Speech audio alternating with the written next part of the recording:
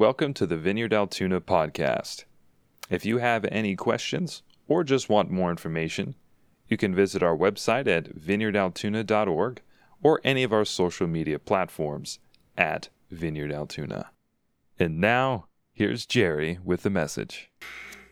So for the past few weeks, we've been in our Kingdom Justice series, talking about how we need to be people who do justice the way that God intends that it's done.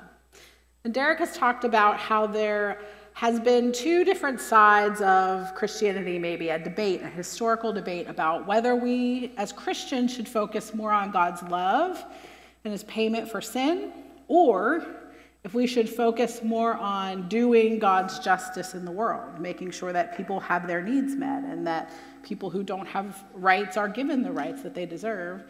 But what we've really been seeing is that rather than having two separate sides, this is supposed to be what we do together.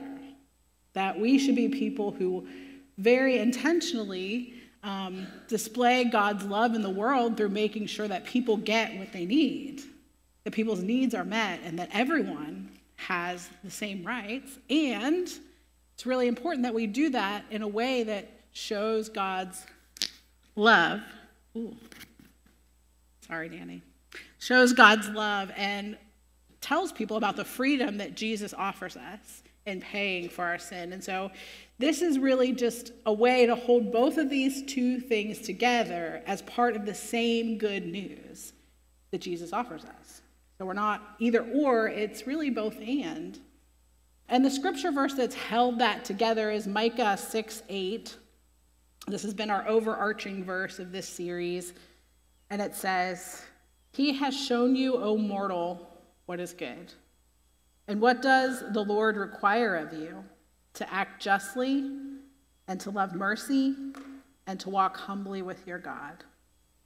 And we've been talking about a book, or we've used this book a lot, or I have, at least in this sermon, by Tim Keller. It's called Generous Justice. And so if you are interested, if you want to hear more about what it means to do justice God's way, I would really recommend this book. It looks like this. It's little, it's not that long.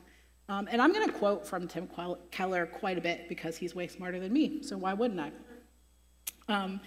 But as we read that, what Tim Keller says in his book is that if we look back at the Hebrew words and what that meant, another way to translate Micah 6:8 would be that we need to be people who walk with God, and in order to do that, we must do justice out of merciful love. And it's important that we not only care for those who are in need, but we do it with love as our only motivation. I think sometimes we do it, maybe love is one of our motivations.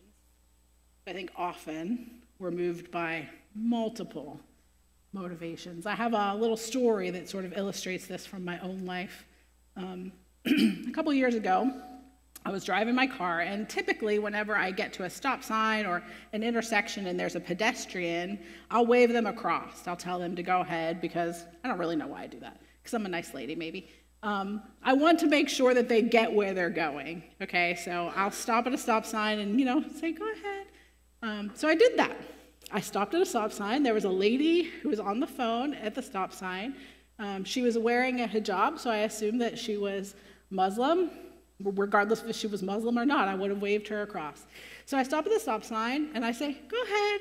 And she comes over and gets in my car. Still on the phone the whole time. So she gets in my car, and I'm like, oh, what's happening? I didn't say anything. I just looked over at her, and she says to the person that she's talking to on the phone, "This nice lady is going to give me a ride to my house." And I was like, I guess that's what I'm doing. So she talked on the phone the entire time while giving me instructions to her house. So I drive this lady home. She's telling me, she's talking in another language on the phone, and then she'll stop and talk to me in English to tell me how to get to her house. So I take her to her house. She gets out, and she's still on the phone. She says, thanks, and then she's gone. And I sat there for a minute like, well, yeah, exactly. What just happened to me? And what I really recognized in that moment, as I have reflected back on that moment, is that I was offering her something. I was letting her cross the street. But that interaction cost me more than I had intended it to cost me. And when she got in my car, I had to ask myself, am I willing to pay this cost? Because this is actually what's going to help her. This is her need at the moment. Am I willing to meet her need? Or was I just willing to let her cross in front of me? I had maybe accounted for the few seconds or maybe 2 minutes that at most that it would take her to cross the street. But when she got in my car, I didn't know where she lived. So now it's maybe 10 or 15 minutes, could be a half an hour. I don't know how much this is going to cost me. And if I'm being really, really honest, I was a little frustrated that I had offered something and then she had taken more than I had offered. And I had to think about that. What was my motivation? Did I really want to help this lady in the way that she needed to be helped? Or did I just want to feel like a nice lady who lets people cross in front of them in the street? And so I think we all have moments like this where we recognize what we are willing to do or what's comfortable for us to do. And then sometimes we're met with the fact that that actually is not the need that needs to be met. That maybe the actual need is a lot more than we're willing to pay. I think we live in a society that can make it really easy for us to help people in a way that's comfortable for us. Now, I'm not saying that buying people Christmas presents or food or any of the things that we do that actually is pretty easy for us. I'm not saying that those things are bad. They are really, really good. But I think we have to think about what our motivation is for doing the things that we do. Are we doing what we should do? Or are we doing what Jesus asks us to do? Another example in my life that I see very clearly is that at stores, often the grocery store, they'll ask you, do you want to round up for this whatever charity? And what I find in myself is that if it's a machine asking me, I will say no. If it's a person asking me, I will always say yes. Because what is really the motivation there for my 35 cents, right? It's not a lot that I'm paying. What is the motivation there? The motivation is I don't want you to judge me, and you're a person, so yes, I'll do it. I'm a nice lady. But it's really easy for me to not do it when there's a mission. I can just hit no. No one knows, right? And so these are just little examples throughout our lives that I think maybe resonate with you to say it's not enough to just do the right thing, to do what we should do. It's really, really important to us, or to Jesus, that we look at our motivation and our hearts for why we do things. All throughout the New Testament, Jesus says that he's come to fulfill the law of the Old Testament. And so you see him say in the New Testament, you've heard it said, but I say to you. And really what he's doing is saying, you've heard it said, this Old Testament rule, but what I say to you, he drills it deeper down to a heart issue. For instance, in Matthew chapter 5, verses 21, he basically says, you've heard it said, don't murder, in the Old Testament, but I say to you, don't even be angry with a brother or sister. That's really the motivation behind murder. He does this also where it pertains to justice and mercy. Micah 6:8 tells us to do justice and mercy and love, while Jesus, throughout the New Testament, sort of really drills down to the heart issue and fleshes out what that really looks like or what that might cost us that we're not aware of. Jesus calls us to a depth of love that isn't just a matter of good behavior. It costs us something. It's weighty. So I'm going to pray, and then we're going to move forward. Come, Holy Spirit. So thankful that you're alive and active, that you have been present with us this morning. And I pray, Lord, that you would continue to be present with us, that you would help me to say just what I should say. And God, that your word would speak to people's hearts in a way that's never shameful or condemning, but is loving and invitational. In Jesus' name, amen. So today we're going to look at Luke chapter 14, verses 12 through 14 specifically. And what's happening here is that Jesus is at a party. Jesus goes to lots of parties. I don't know if you knew that. He likes to party. It's kind of why I like him, part of the reason. But Jesus is at a party in the home of a Pharisee. And if you don't know, the Pharisees are people who were known for following the rules. Pharisees would have had to memorize the entire Old Testament. And not only that, but they followed it to the letter. They were probably all firstborns. They were all rule followers. They always did what was right. And they really prided themselves on doing that. And so because they memorized all of the Old Testament, they would have known things like Deuteronomy 24, verse 17, which says, "Do not deprive the foreigner or the fatherless of justice, or take the cloak of a widow as pledge." Or Deuteronomy 14, verses 28 through 29, which really just says to make sure that foreigners, widows, and orphans are always fed. These are rules that they would have memorized, and that would have been a part of their daily life. They were doing the right things. If we looked at their behavior, we would have said, yep, they're doing it. They're doing the right things, always doing the right things, no matter what. But Jesus takes this opportunity, as he's among all these Pharisees who are doing the right thing, to really drill down to the heart of the issue.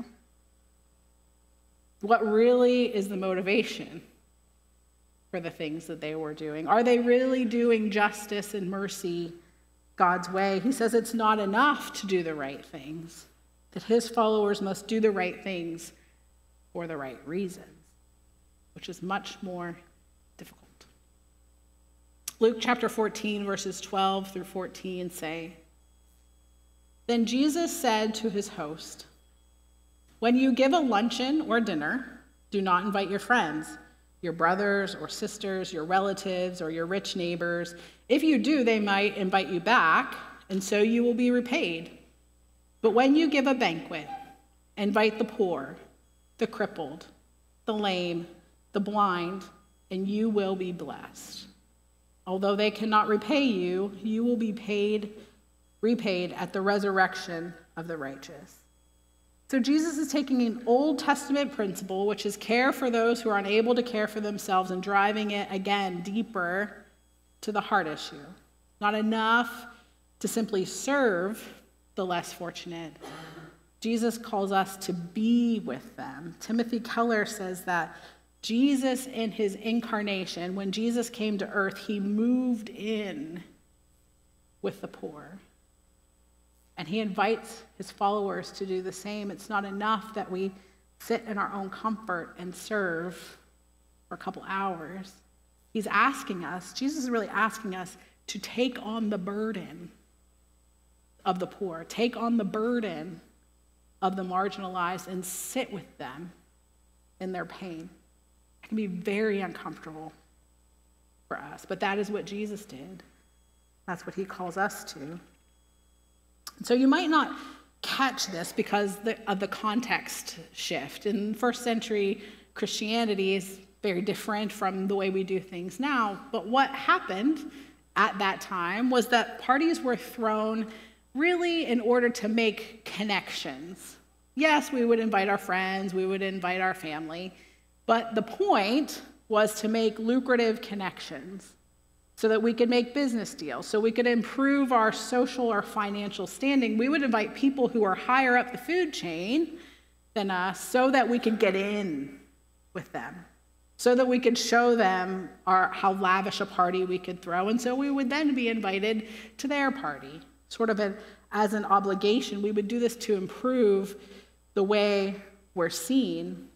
You can see this in historical books or TV dramas, right? You see where the family throws a ball every season so that they can, in effect, get their daughters married well. or make good business partners. We've seen that kind of thing before. This is the same thing that's happening in first century Christianity. And so you're giving of your time and your money and your effort, you're giving, but really it's in order to get something back. You're sort of expecting that it's going to pay off for you. Something that I heard that I thought was really interesting as I was researching, John Stott said, "Real disinterested goodness is rare indeed. So much of what we do is colored by the hope, if not the intention, that it may in some way work out for our own benefit." This is human nature. That so much of what we do may be motivated by really good things. We're hoping that it will in some way pay off for us. 2 for 1, right? I love a good 2 for 1, that I can help somebody, but then I also look good, or to alleviate some of my anxiety about the thing that I want to buy for myself. But Jesus says to the Pharisees and to everyone who will listen, because that's what he always does, yes, throw your parties and dinners. And what I love here is that he doesn't condemn that. He doesn't say, you should not throw this lavish party. You're spending too much money. That's not what Jesus says. Jesus says, yep, spend your money, spend your energy, but do it to honor the poor, not so that you can make something of it. And in essence, expect nothing in return. Do this to people who cannot repay you. Celebrate, honor, give your money and energy to those who can't give you anything back, and then God will bless you. This is the way that Jesus shows us to do justice with merciful love to those around us, and in particular, to those with no means or power. Again, Tim Keller says in his book, when Jesus said, "Don't invite your friends for dinner," he should not be taken literally any more than when he said, "Hate your father or your mother." Indeed, Jesus often ate meals in homes with his friends and peers. Rather, to put it in a more modern context, he is saying that we should spend far more of our money and wealth on the poor than we do on our own entertainment, or on vacations, or on eating out and socializing with important peers. I don't know about you, but that hurts me to hear that. How much of my energy and my time and my money is spent on my comfort? How often am I spending more of myself on somebody else's comfort than mine? I think that's the question that Jesus is asking us to wrestle with this morning. And I think so often we look at serving the poor as something that we should do or that we ought to do. Even if we have an understanding of what Jesus has done for us, right? Jesus paid for our sin. Jesus welcomes us in. He offers us freedom. And so because of that, we owe him taking care of the poor. That's part of what he wants us to do. But what's true is that when we recognize how utterly poor and depraved we are, how morally bankrupt, broken, and incapable of saving ourselves we are, we look at another's pain or burden and we're moved by compassion to the sacrificial love of Jesus. It's only when we're in touch with what Jesus has done for us and how poor we actually are. No matter how much we have in our bank account, how unable to help ourselves we are. When we understand and grasp God's grace to us, then we can be moved to sacrificial love to the poor. Jesus spent everything he had on us. He took all of our sin, all of our gossip, all of our fudging the truth, all of our pretending to be better than we are, our mean thoughts, our name-calling of others, our desire to get people back for the way that they've wronged us, our desire for power and control, or our inability to have any control over our own thoughts and words. Jesus took all of that, everything that was poor or burdensome in us, and he gave us everything he had. His very being. He spent everything because of his deep love for us. It's only when we can get in touch with that we can follow in love the way that Jesus does. This is the kind of sacrificial love that Jesus modeled, is inviting us to. Now, if you're not a little bit uncomfortable to hear me say that, if you don't feel way out of your league to love in that way, there can be one of three things at play. Either you weren't listening to me,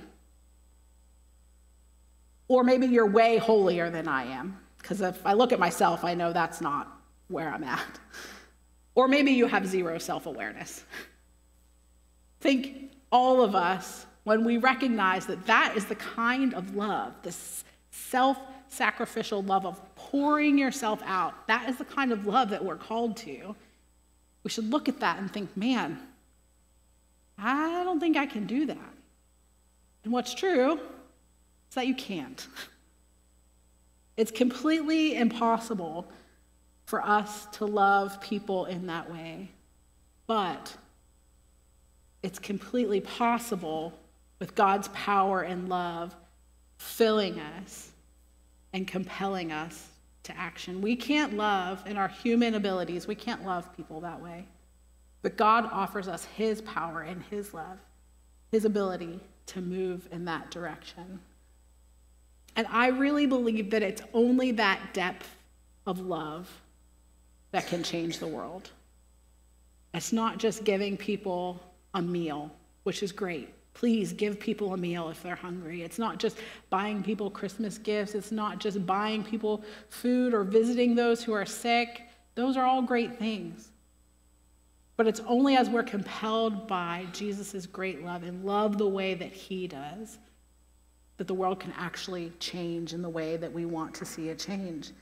We need to be people who are empowered by the Holy Spirit, compelled by the love of Jesus to serve others and spend ourselves on their behalf. That only happens if we're fully aware that we are just as needy and have been saved by God's love and are given everything that we need in Jesus. We can give to the point of sacrifice when we're in touch with God's great love for us. Thank you again for choosing the Vineyard Altoona podcast.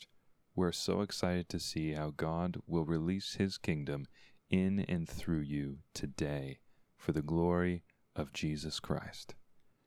With this, be blessed, and we'll see you next time.